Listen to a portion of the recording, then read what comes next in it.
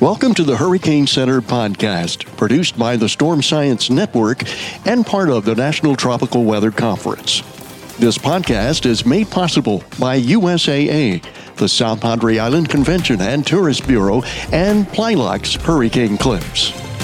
Well, good morning. Tim is off today, and we're going to get started. We've got two really good guys with us today at Petrosky, James Spann.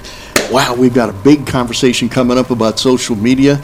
But first, we got to make sure that we let everybody know we've got some great sponsors out there, and they are USAA, South Padre Island Convention and Tourist Bureau, the Weather Company, Weather Boy, Live View, Walmart, and of course, Blackmagic Design. They help us keep everything going. Thank you so much for all the support and keeping our conference going down in South Padre Island. We've got it set up for next April, the 12th through the 15th. We're expanding it out a little bit. We're actually starting early this time around on a Wednesday afternoon. We've got a lot of great stuff coming up.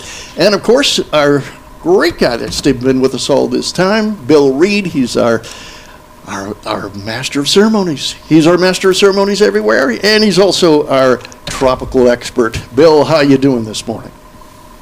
Doing fine. We've had on the model and human forecast of less than a quarter of an inch of rain for this week. My gauge is currently spilling into the 2-inch variety, but the sun is out today and the rain was needed, so I'm doing great. Fantastic. I'm going to just give you a quick view of the tropics for those that aren't that are still wondering if anything's left, and we'll see what happens. Starting with the Goes West satellite, the Central and Eastern Pacific are quiet as they're supposed to be. We're usually past the end of the season for the Eastern Pacific, the Eastern Pacific, and you can still get something going, but it's very rare when that happens.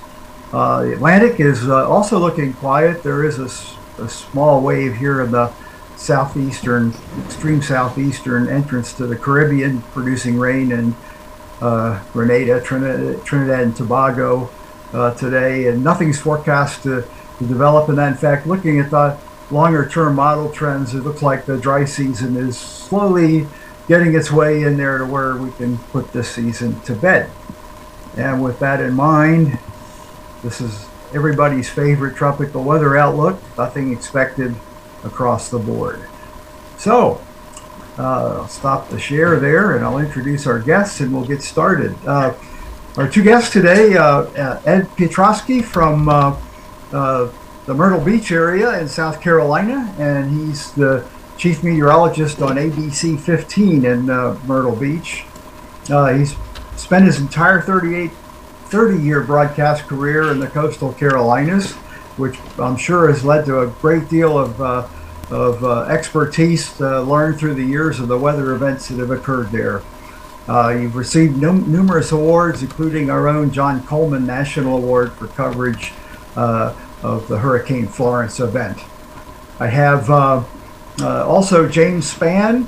James has been with us before on this. He comes to us out of Birmingham, where he's the chief meteorologist, ABC 33/40. He's been there since basically when the station came on the air in '96, though I do remember a short stint where you were in the Dallas market, and I was actually a forecaster at the Fort Worth office back then. That's where we probably first met. Many awards has come his way, and he's really become known in the community for his outstanding work during severe weather, tornadoes, and floods that unfortunately visit the Alabama area quite often. Found out from his bio that in his spare time he's an extra class amateur radio. I never went past technician on that, but that was a fun thing to learn. And your creative outlook every week is hosting the Weather Brains podcast, which I've had the pleasure of being on and listening to on Monday nights sometimes. Alex teased it with social media being our topic of discussion. I think we'll start off to hear from you guys on how you use the social media and what some of your basic thoughts on that, and then we'll get into some of the nitty-gritty. So Ed, why don't you start us off? All right, I am just the warm-up act for the E-Man, James Spann, of course, who has taught us all about social media and how to use it properly. And for me, it's all about developing the relationships with our viewers and followers and connecting with them, not only on a personal level, but also meteorologically when we have big events ongoing around here. Facebook Live is a big deal for us, so is Instagram and Twitter.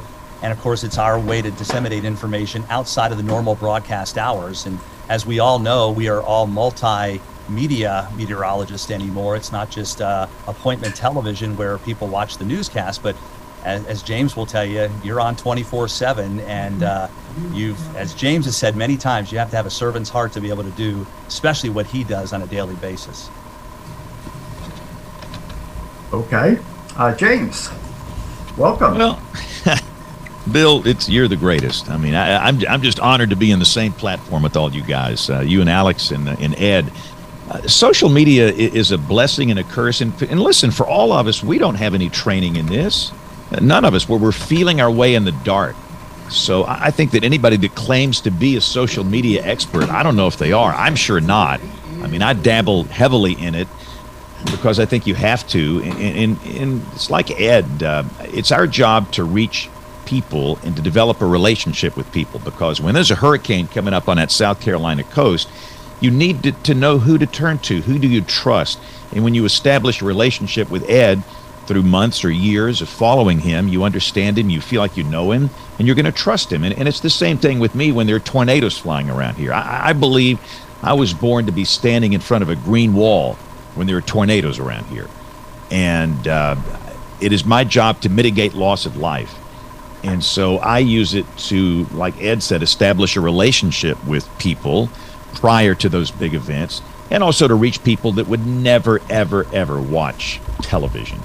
Linear television is, the Ron Burgundy newscast. That was great. Back when I first met Bill in the 80s, I was Channel 4 News, Dallas-Fort Worth, live, local, late, all this stuff. The next generation will not use it that way. And I think something marvelous will come of all of this, but it will have to be reinvented. So we reach people that would never watch television. And the other thing is that we get information back. We get pictures. We get video.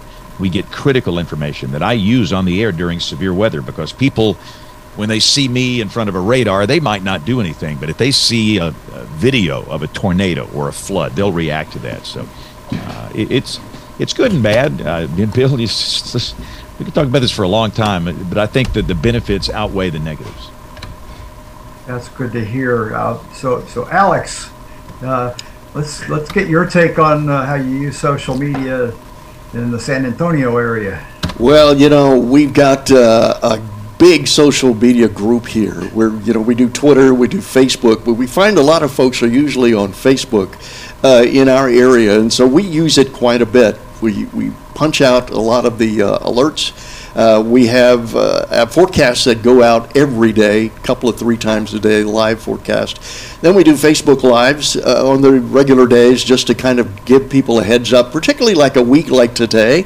We've got Thanksgiving coming up. Normally everybody wants to get out and enjoy it, but boy, we're looking at a cold front coming in. So we've been doing social media posts about this particular forecast coming up for tomorrow, hitting it pretty hard for about a week. So every time you get something really big like that, we use social media to give the heads up, to tell people what's going on. And I think, and I'm sure James and Ed will agree on this, when you do a Facebook Live during severe weather, you're looking tens of thousands, sometimes hundreds of thousands of people that are really joining into that cast, not only locally, but from around the region as well.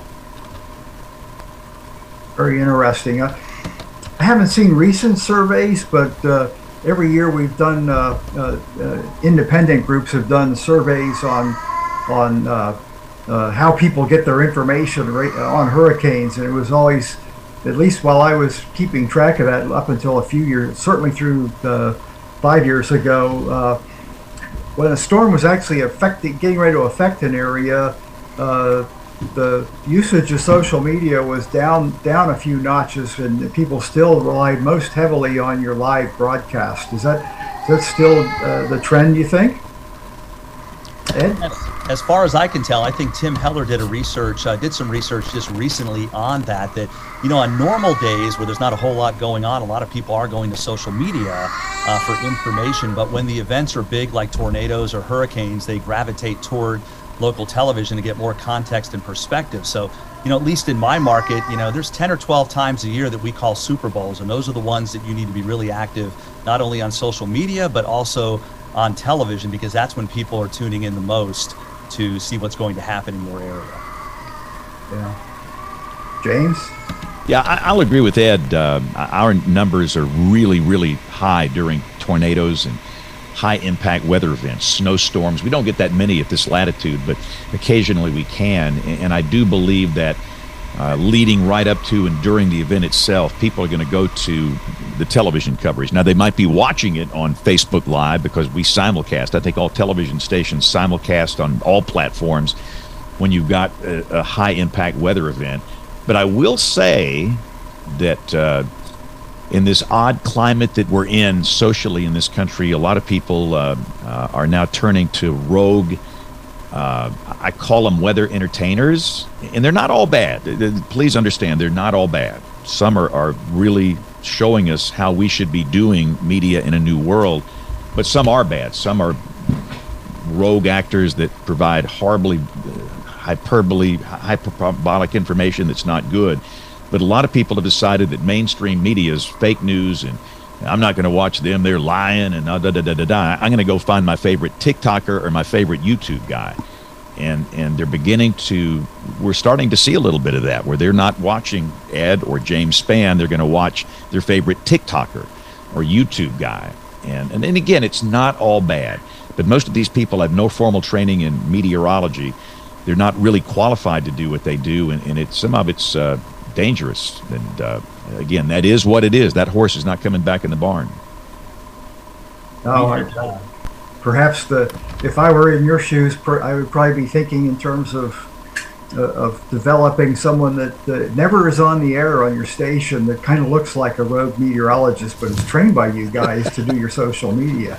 That's a great idea. That is a great idea because you need a hipster that's got a degree in meteorology, that's qualified to do that understands the culture. And again, we do have to reach people that don't watch television, that watch YouTube and TikTok. And that's the reason I'm on TikTok. And I totally agree with that.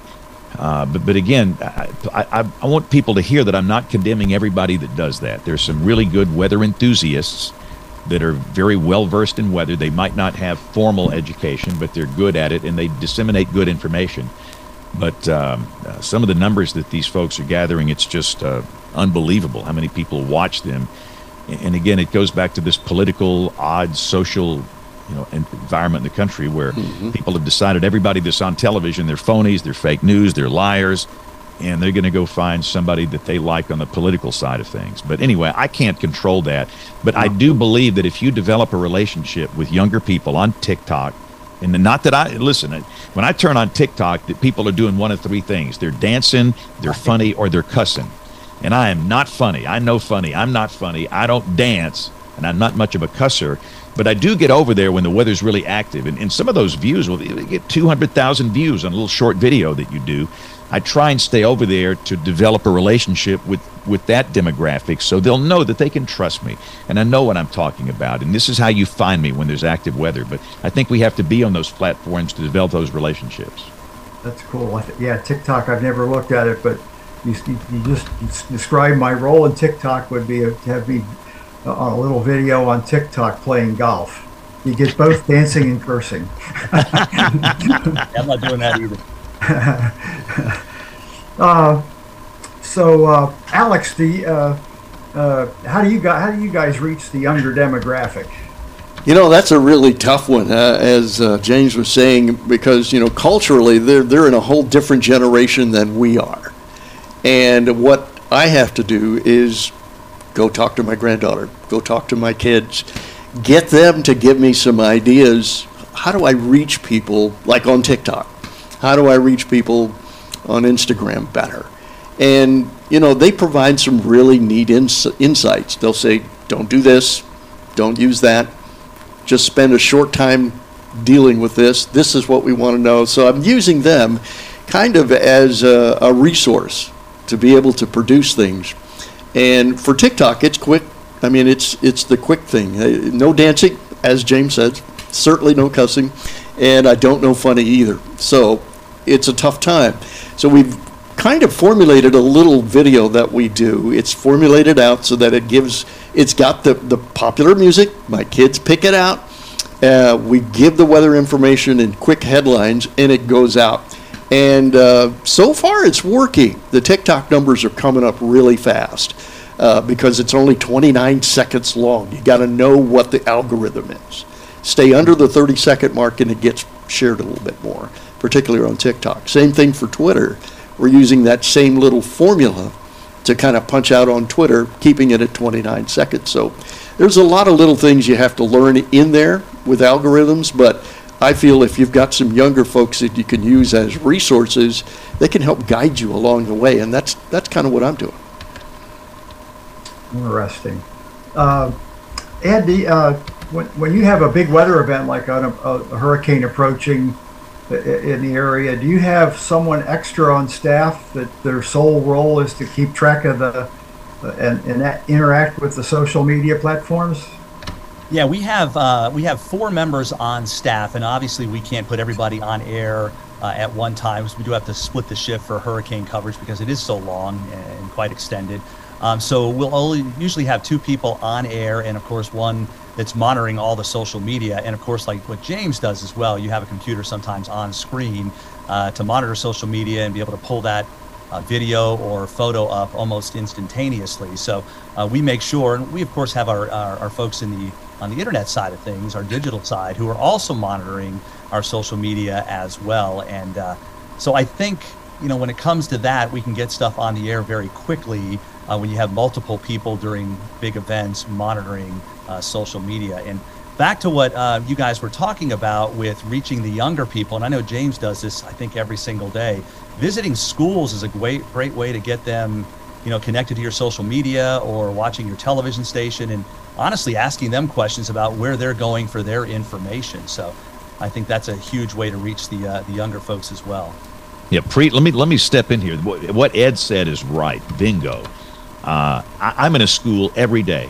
A lot of days I do 2 schools, and you talk to 1st through 4th graders. I like that age group. Too. Some like middle school or high school. But listen, if you reach them at that young age, you'll have them when they're 18, when they're 20, when they're 22. I cannot stress how critical that is. And I see a lot of television meteorologists that just don't do it. They don't want to. They say, I don't have time. Well, you know what? I don't either. But I make time for the things that I think are important to be successful, and that's absolutely critical. And Ed's got it right on being in schools every day. That's important. I'm surprised people don't want to. I did that as an MIC. I love going to schools. But I see every time you go to a school, they give you a cake. I'm surprised you're not 300 pounds by now. Yeah. The key is leaving it in the break room for my fellow co-workers, so yeah, I might dabble in it. Yeah. So hero every day. Yeah. So do you have, James, extra people when you have like you're in a tornado watch and the radar's getting active, do you have extra people to help monitor the social media? Yeah, well, like Ed says, in television, we have a whole digital team. That's the big growth area in television is digital, social people that are over there. But having said that, for the people that follow the James Spann accounts, the James Spann on Facebook or James Spann on Twitter or Instagram or the Talker, Mastodon or whatever, I don't let anybody touch those accounts. It's me. If some kid is pushing out information on the James Spann account, that's a scam. It needs to come to me. So I stress, once we get into long-form coverage on television, I want you to watch, because I can do a little bit, and I'm a multitasking maniac during severe weather, but a lot of that has to be used on some other things. So I encourage them just to watch. Please watch. Everything you need to know is going to be there, and this is how you watch. I really stress that leading up to it. So when it comes to my personal accounts, it's still me. But the one thing I do during a tornado event, an outbreak or whatever, I am monitoring all these platforms and a lot of other things too. But if I see a video of a tornado or a wall cloud or damage or photographs, I can take that to air like that. A lot of stations, they want it to go through their graphics department and put the logo on there, and we're Eyewitness News. No. Yep. Yeah, no. It goes straight to air. So you'll see me with a laptop and with a tablet, and that tablet goes straight to an Apple TV, which goes straight to the switcher, and it's always got that on there. So, and you have to be careful because you can get some bad actors that try and send pornographic images or something trying to game the system. But most of our people are good, and I know how to do that, and that's really important. So getting that information is something I watch for every minute during tornadoes.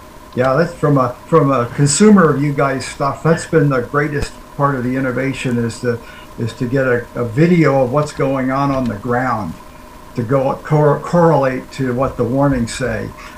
We just celebrated it, or recognize, celebrate is the wrong word, well, maybe not. We recognized the 30th anniversary of what has been still the biggest tornado outbreak in Houston, which was in November of '92. I believe you had some over all the way in both you guys' markets also. But the frustrating thing working that event was we knew there were tornadoes out there. The ham radio guys were seeing them. We were getting great reports, but we had nothing to give people in the way of a visual on that. We wondered how much different it might be today. On the other hand, miracle of miracles, nobody got killed in that event.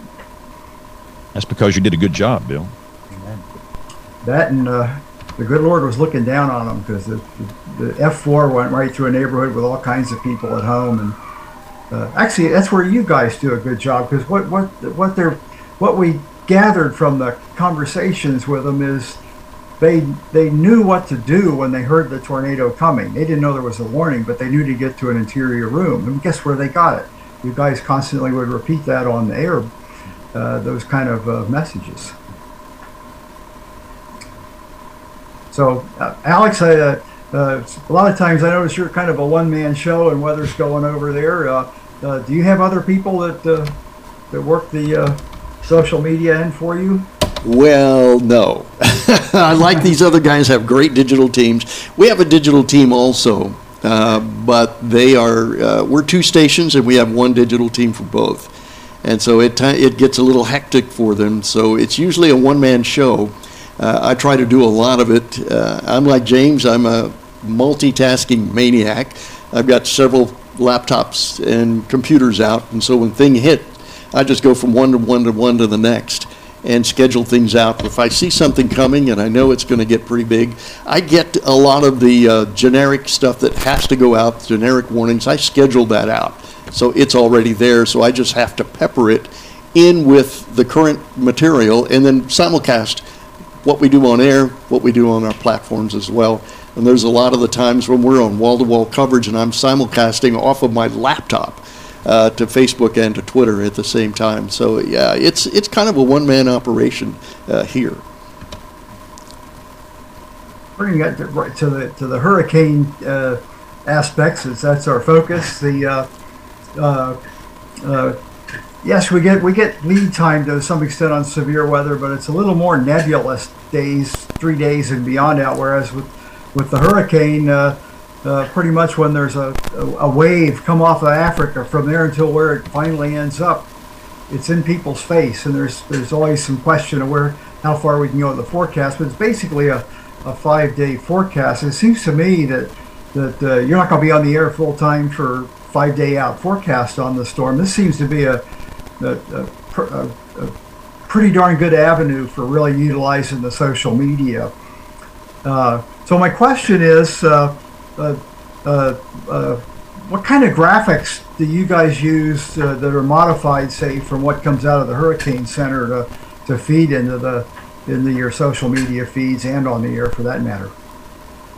I think, for us, like you said, 15 days out, people are already starting to share the GFS Fantasy Kings out there. That 99 of 100 times doesn't happen, but you have to address it before it gets really out there and is spreading like wildfire and everybody starts to believe it. So for us, we're not 15 days out, but even 10 days out, if there's something that's even remotely close to being threatening to the United States, we'll start our Facebook Lives. And quite honestly, for me, that's really the only time I do Facebook Lives is when there's bad weather within the next 7 to 10 days or so that I don't water it down the rest of the year with just stuff that's just filling time or what have you. But for us, it's on Facebook Live, you can go into a much greater detail, in depth, about what things are ahead that could, steering currents that could turn things one way or another, why things may get worse with the hurricane, whether it strengthens or not. So you can just do a lot more explaining in a half-hour Facebook Live than you can do on television. So that aspect of social media has been fantastic to really provide a lot of context and perspective on what's going on with a developing tropical system. And obviously there are days where you go 5 or 6 days in a row, like we still don't know. And at least we can teach people that, meteorology, the reason you guys only do a 5-day forecast is because beyond that, it's basically a guess. Nobody really knows beyond 5 days. And some of the folks that are on social media saying this is where it's going to go, they're going to be a hero once every 10 times, 9 out of 10 times they're going to be a zero, but there's no accountability for some of those people. And we have to be accountable, so we've got to be careful how we present everything. James, how about you? Anything to add to that? Yeah, we deal with consultants in the television business. I don't know if in the Weather Service you ever dealt with consultants, Bill, but these guys will come in here and tell you, oh, your map color needs to be this, and you've got to have this logo, and they're real big on the graphic look, and that's fine, because I don't know anything about that. That's great for television, but on social media, I instead of grabbing graphics off that fancy television box, the expensive graphic system, I'll choose Hurricane Center products straight from the Hurricane Center site. That's fine. People are used to seeing that. It's a lot easier for me, and I don't get hung up in those fancy graphics. But and I'll show stuff, model output, raw model output. It's not pretty. It doesn't look like it's supposed to be on television, but it's not television. It's social media. It's a different platform. So the graphic look is not that important to me. It's the content. And like Ed says, when tropical systems are brewing, you're dealing with this ocean of misinformation, horrible information. And it's from those that are driving page views and subscriber counts to monetize their feeds and to make gobs of money off scaring people. It's fear porn. And in half of the battle, it's putting the fear porn down and saying, look, there's no skill in forecasting the intensity or a landfall point of a hurricane 10 days in advance. Zero. None. Don't pay attention to these guys, yet people are sucked into this. So we have to put down the hype and just explain uncertainty and explain what we can do, explain what we can't do, and present it in a logical way. And like Ed says, the beautiful thing about social media, Bill, is that we don't have a producer in our ear screaming rap, because we're still doing Ron Burgundy newscasts, and weather people typically get 3 minutes, 2 or 3 minutes, and that's it. And trying to tell a complicated story in 3 minutes is hard to do. Or if you go live on any of these social platforms, you don't have any time restrictions. Now, having said that, people have a really short attention span. You just can't, yak away for, an hour. They're not going to watch that. But if you're interesting and the content is meaningful to them and relevant to them, they'll watch that. And I like that. I do 2 things a day I simulcast on Facebook and YouTube. We call it I used to call it the Weather Extreme video, but I don't like that word extreme because it denotes hype. But it's just a weather briefing, and it's my favorite outlet prior to hurricane landfalls. It's that. If I was doing that, I would call it weather nerding. People that share your passion for weather will really resonate on that type of programming. As for the 10-day forecast, I still get bugged by people that have seen Joe Schmuckatella's 10-day forecast out there, and I say, "You got a grandkid?" They usually, because they're my friends, they usually say, "Yeah." Give them a map of the tropics and put an X where that cloud mass is, and tell your 5-year-old grandkid to draw where the hurricane is going to go. It's got as much chance of verifying as the forecast in this cloud. That's great. Truth. Really drives me nuts when people go way out on the edge. And I guess you're right. It's done on purpose for attracting attention. That's too bad. So it is interesting that the graphics serve you well as they come out of the hurricane. I'm like you. I didn't grow up in the graphics age. Most of my career, the graphics on hurricane forecast was you waited to hear the points that the hurricane specialist was going to use. Then you grabbed a piece of paper and one of these things called a pen, and you plotted the points, and that was your graphic, because you didn't have an internet back then. So I wasn't raised on that, so I don't have a feel for what works and doesn't work. The good old glory days of AFOS and colored pencils, and it was hurricane tracking charts and paper. I kind of miss those days. I'll still doodle on paper, especially when it comes to surface analysis and trying to forecast the weather. I look at some of the products, some of the hand-drawn maps that the guys at SPC and NSSL do. They're just tremendous. They're outstanding. You actually still print out the surface plots for events like we've had around here, where there's a coastal trough, and I try to second guess exactly where that thing's going to end up when the peak of the rain is, because that kind of dictates whether you're going to get heavy rain or not. But it's a hobby now, not a obsession. Alex, what other questions have we forgotten here? Well, I was thinking here in some stations and some station groups, they require you to be on all platforms every day. So I'm wondering, do you have what we would say minimums? You got to do so many Twitters, so many Facebooks, so many Facebook Lives. Do you have that as part of what you have to do every day? And if so, how do you accomplish that? Anyone? I'll go first. Go for it. For me, there is no real set schedule in terms of what I have to do. I'm lucky enough, like James, although his is 100 times more than me, that I've got a lot of people that send a lot of great photos, a lot of great information. So I've got a lot of great content that I can post throughout the day. So I know that I do more than anybody else at my television station, and really in the entire market as well. And it's simply because I've been here 30 years and people hopefully have put their trust in me and send me photos and so on and so forth. But we are not required to do anything in particular in the weather office. They obviously want you to be active on your social media platforms and get information out there, but we kind of do that already. I do limit, I think Sinclair has a policy on how many times you're supposed to do a Facebook Live. I kind of only do it when I need to, so that I don't, again, water down. People see me live on Facebook, they know something big is going on. I guess that's a good way to put it. Mm-hmm. James? Ed and I work for the same company, and I'll say this about Sinclair: they leave me alone. I mean, the greatest thing they could do for a meteorologist is to leave us alone, because they don't understand what we do. They don't understand what we need to do, and they've done that for me. So I'm very thankful for that. But the thing about what you do, people need you when they need you, and we have to provide products and services on social media that's at the convenience of the people that follow us, not our own. And I still see so many people, that traditional television people, that are back in that, well, I work 2 to 11. I work, that's my shift. And when I'm not on that shift, I'm done with it. And we just can't live in that world anymore. And I understand we have families, and I understand we have priorities in life where you need to get off the grid and get away from this phone and get away from the tweeter and the face bag and all this. I understand that. It's brutal, because we need to talk about trolls in a minute, but they know that I'm there for them. If it's a Saturday morning at 4 a.m.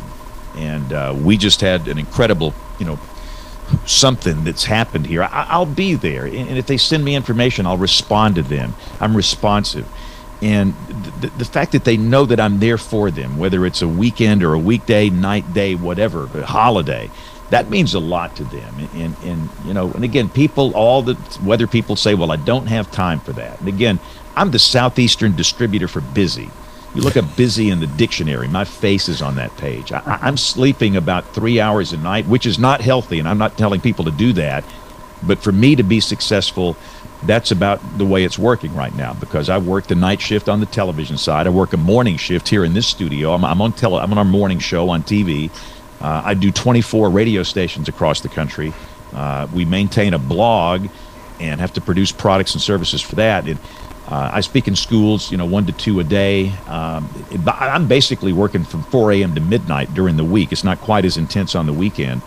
But to be successful, for me, I have to do that. So just a reminder, we're here at the service of the people that follow us. We're not here to attract attention to us. And We have to provide products and services on social media that are relevant to them and not us. And I see so many people, and I'm chasing a bad rabbit here, but I've had some job applicants recently where the first thing I do when somebody applies for a job with me, I'll check their social media feeds. I'll look at all of them.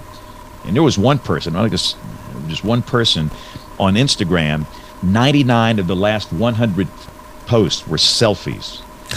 And there's nothing wrong with a selfie. There's nothing wrong with a selfie. That's fine. But 99 out of 100, what you're telling people, it's all about me. It's all about me. It's not about you. It's about me. I don't want anybody like that in my shop. If you look at my Instagram feed, you might see my mug on there once in a while, but not very often. It's this unbelievable stuff that people send me. So we have to be there when people need us, and we have to be there with content that's important for them, not stuff that means anything to us. Well, you covered a lot of questions I was going to ask you there. Because I know, as meteorologists, you and I, we all work for the same company, by the way. We have to be there, and so that for some folks, that's a little difficult because you realize you're there Monday through Friday, but you also have to be there on the weekends. And so you have to reconcile yourself to that. So, Ed, how do you do that? How do you reconcile the fact that you need to be there for people, and you're providing a service? And again, as James just said, and we're going to talk about this, it's not about me, it's about you. Especially with hurricanes, for me, there's a point A and a point B. Point A is when you begin your coverage, and point B is when you end your coverage. And that could be 36 to 48 hours.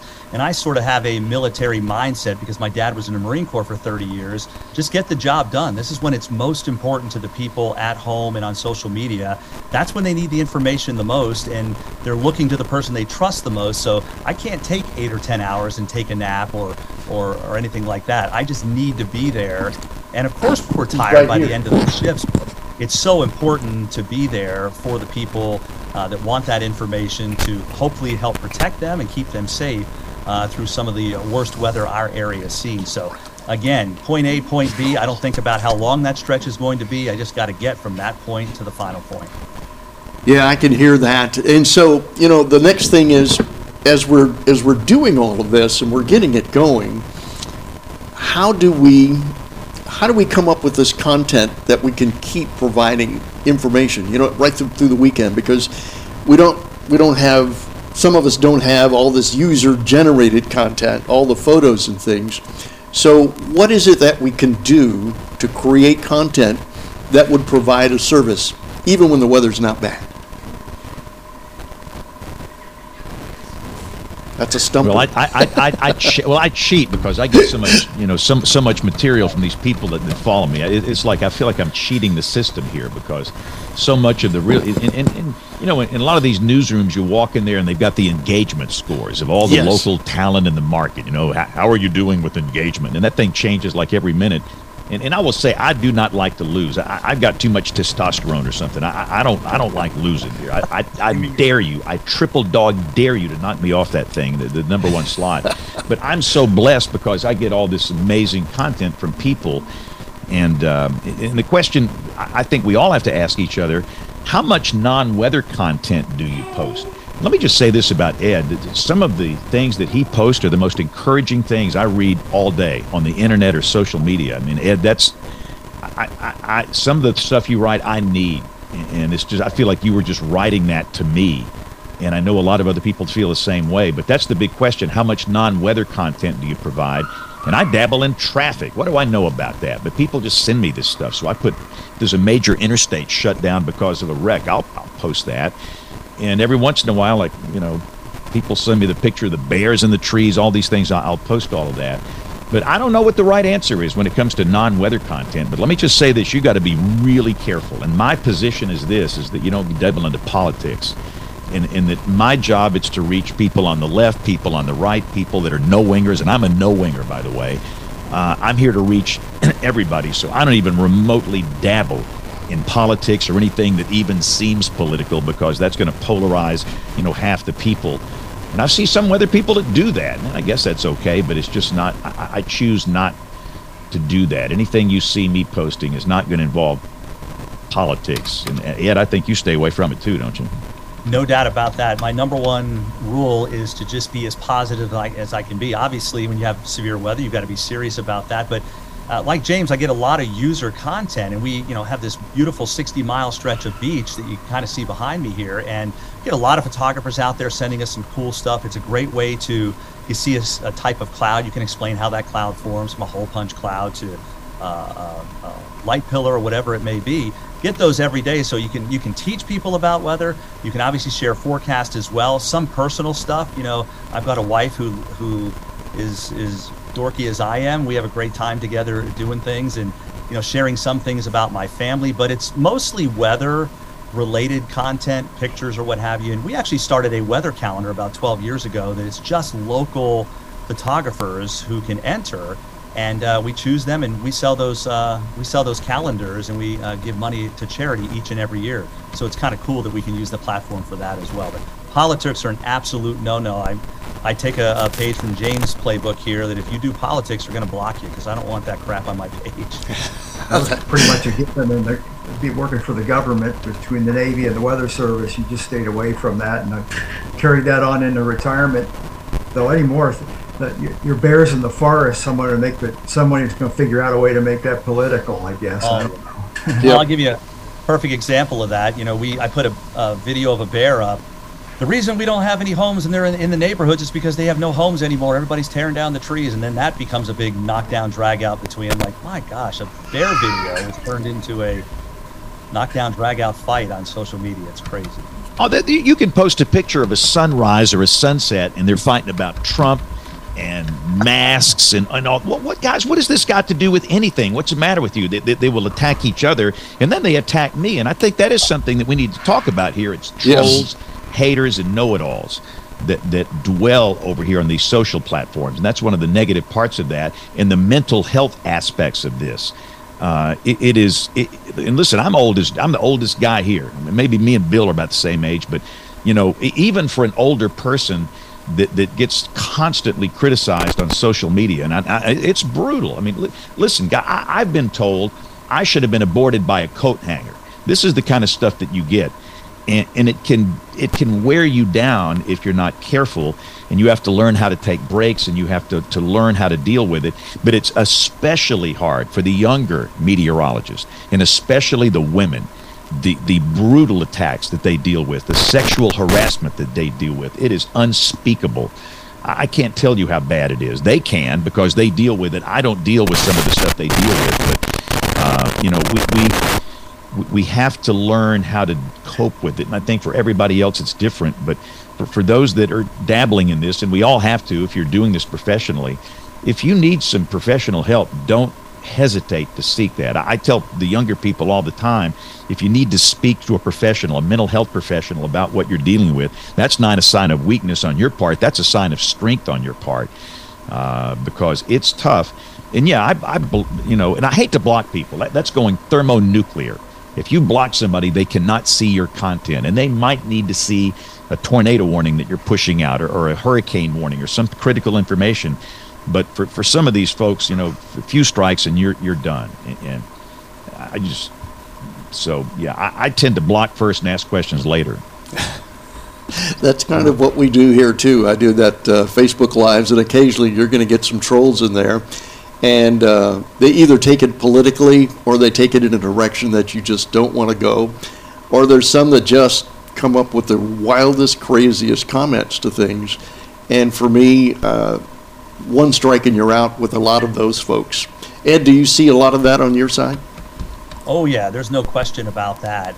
It goes from politics and blaming whoever the president is at the time for the reason we're having the bad weather, to just attacking other people. And I know James deals with this all the time. There's a lot of bots on there that are basically fishing for women's information in our comments. And I mean, I don't know if they're real people or if they're in foreign countries or what the deal is, but it's the same comment over and over. I really like your comments here. Can I send you a friend request? And, you have to block those people, but you can't keep up with them all.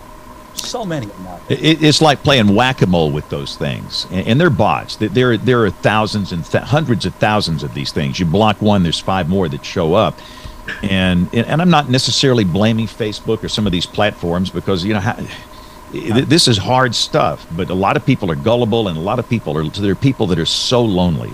And they see, the good-looking man who just sent me a friend request. And what they do, they're trying to steal personal information and clean out their bank account, which has happened to many, many people. But that's the other thing.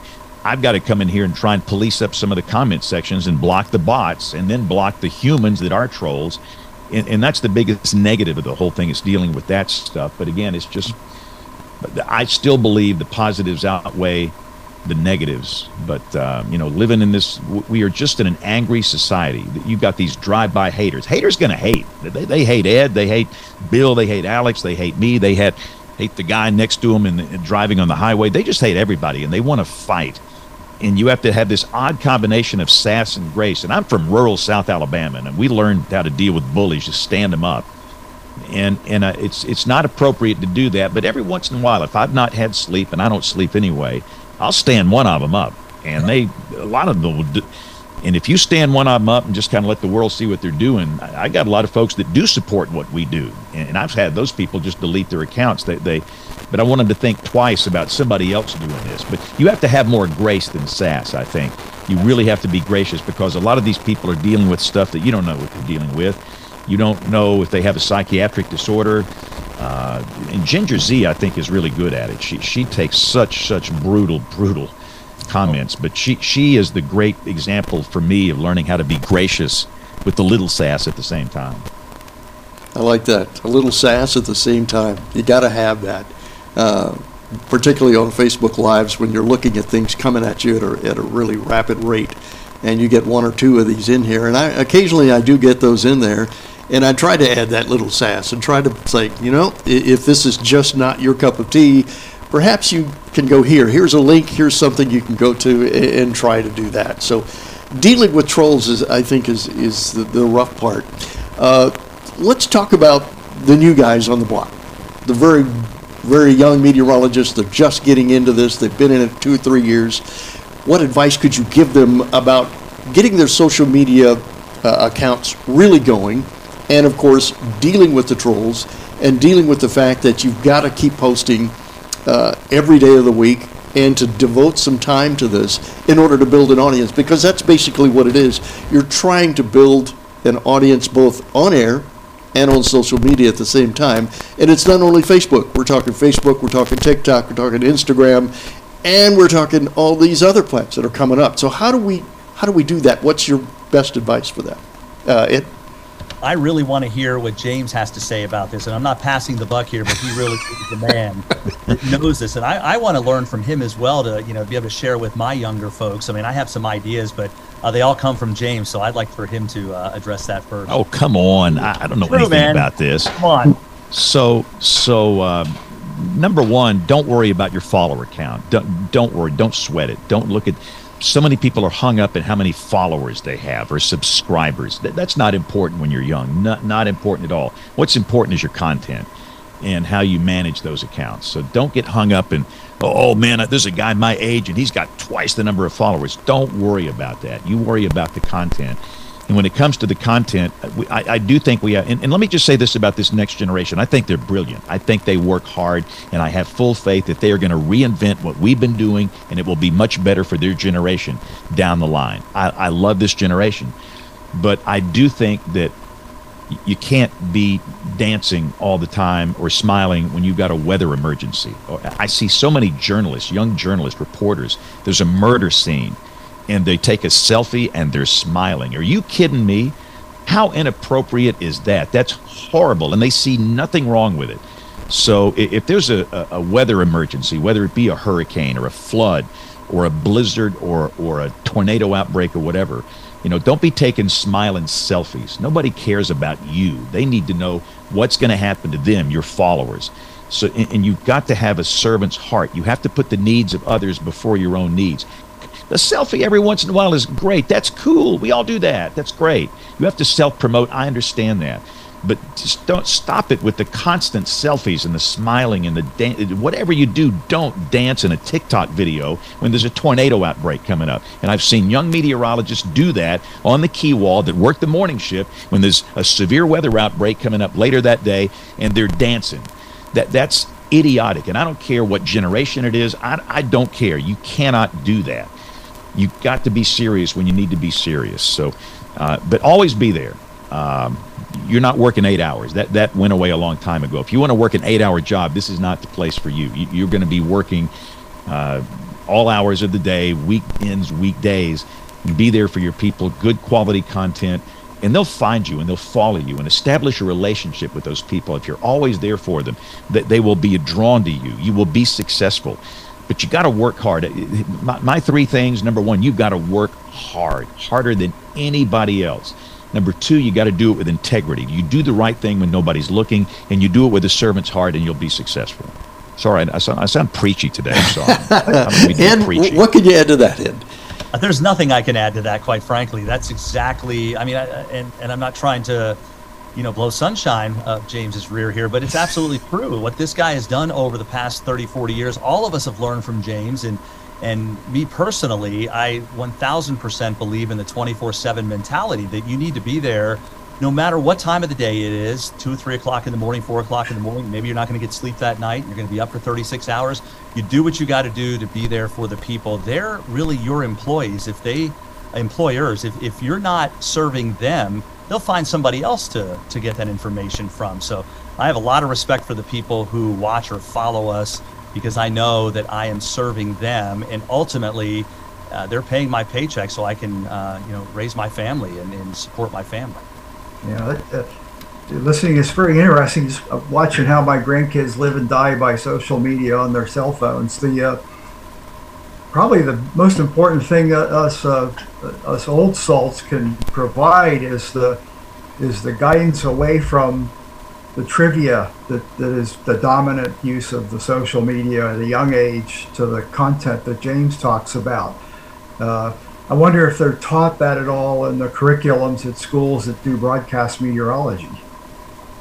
That's a great question. I don't know, but that kind of needs to be on the docket for sure. I don't know what they're learning in college about social media, how to handle it, but they do need to understand when they apply for a job with me, the first thing I'm looking at is their social media feeds. That's it.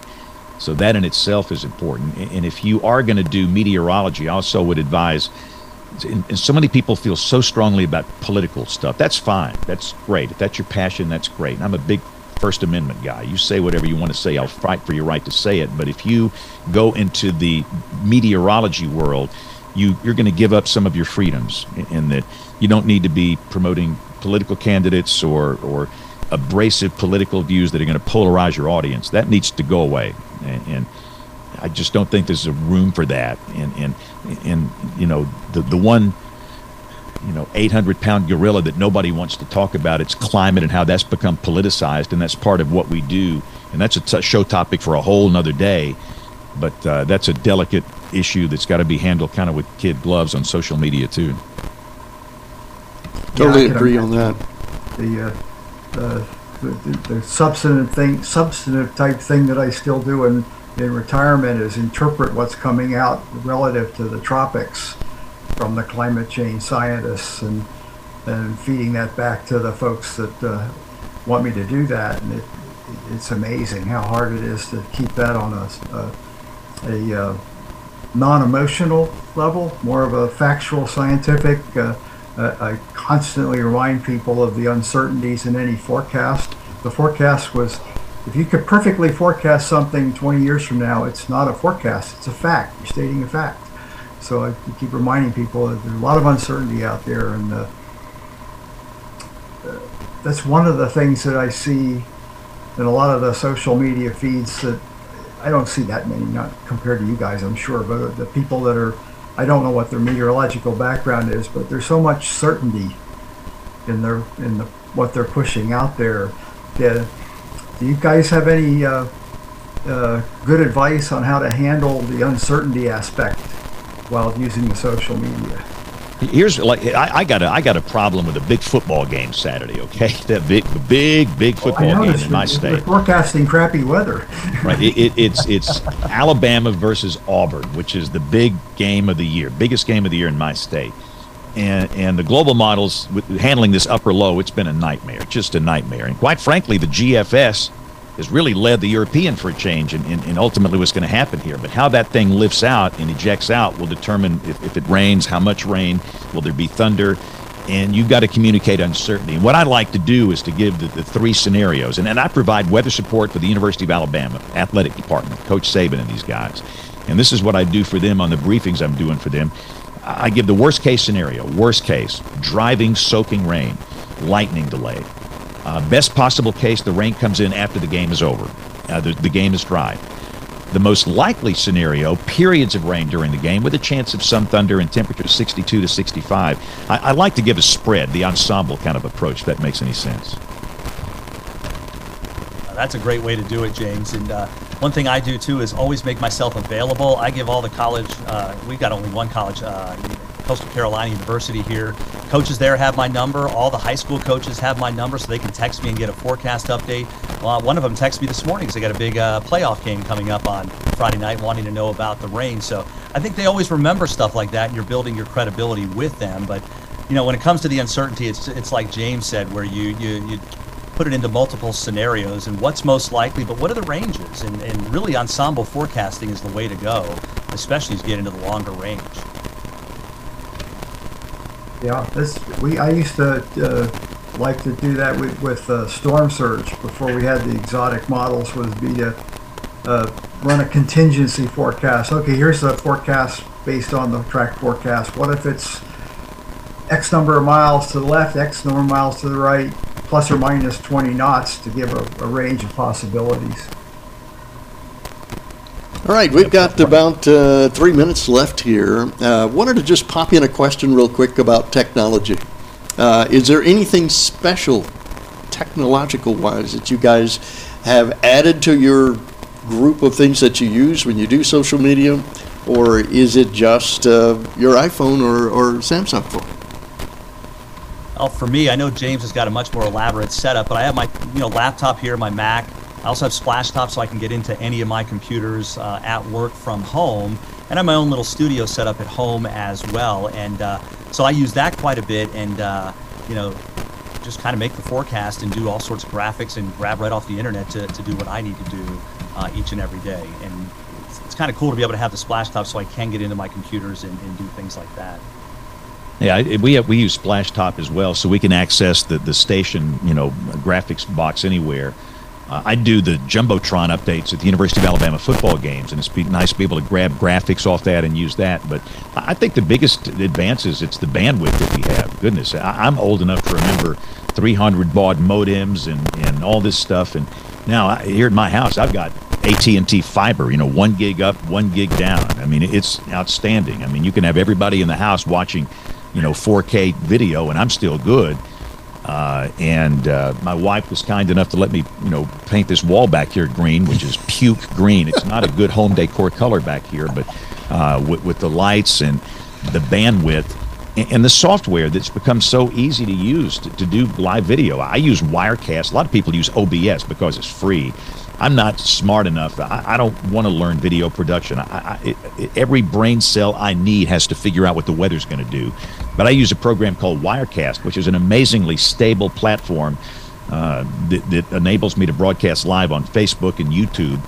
And again, I do a lot of radio, so I have these radio mics around here. But I think the technology, the greatest help for me is being able to do live at home. During COVID, I was live at home for quite a while, and it's just easy to work here. And a long time ago, you couldn't do that. But now with the bandwidth and what we have, you can, and that's just an incredible advancement. I guess as you probably wouldn't, you might have been, but most people probably wouldn't even been allowed to do it from home until the pandemic forced the issue on management. Yeah, exactly. There are a lot of software programs out there for telestration and drawing on maps that are almost more effective and easier to use than what we have here in our studio. So there's a lot of great stuff out there between James and our good friend Brad Panovich, who pretty much knows everything about that home stuff. You get a pretty good idea that you can do everything at home pretty easily without all the WSI Macs and stuff. They don't probably like me saying that. That's what it is. This is very true.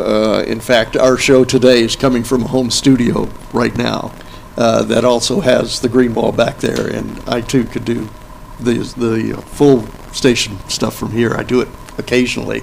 So all three of us have home studios. The last question as we come up to the 11 o'clock hour is, how do you use your home studios for social media during high impact weather?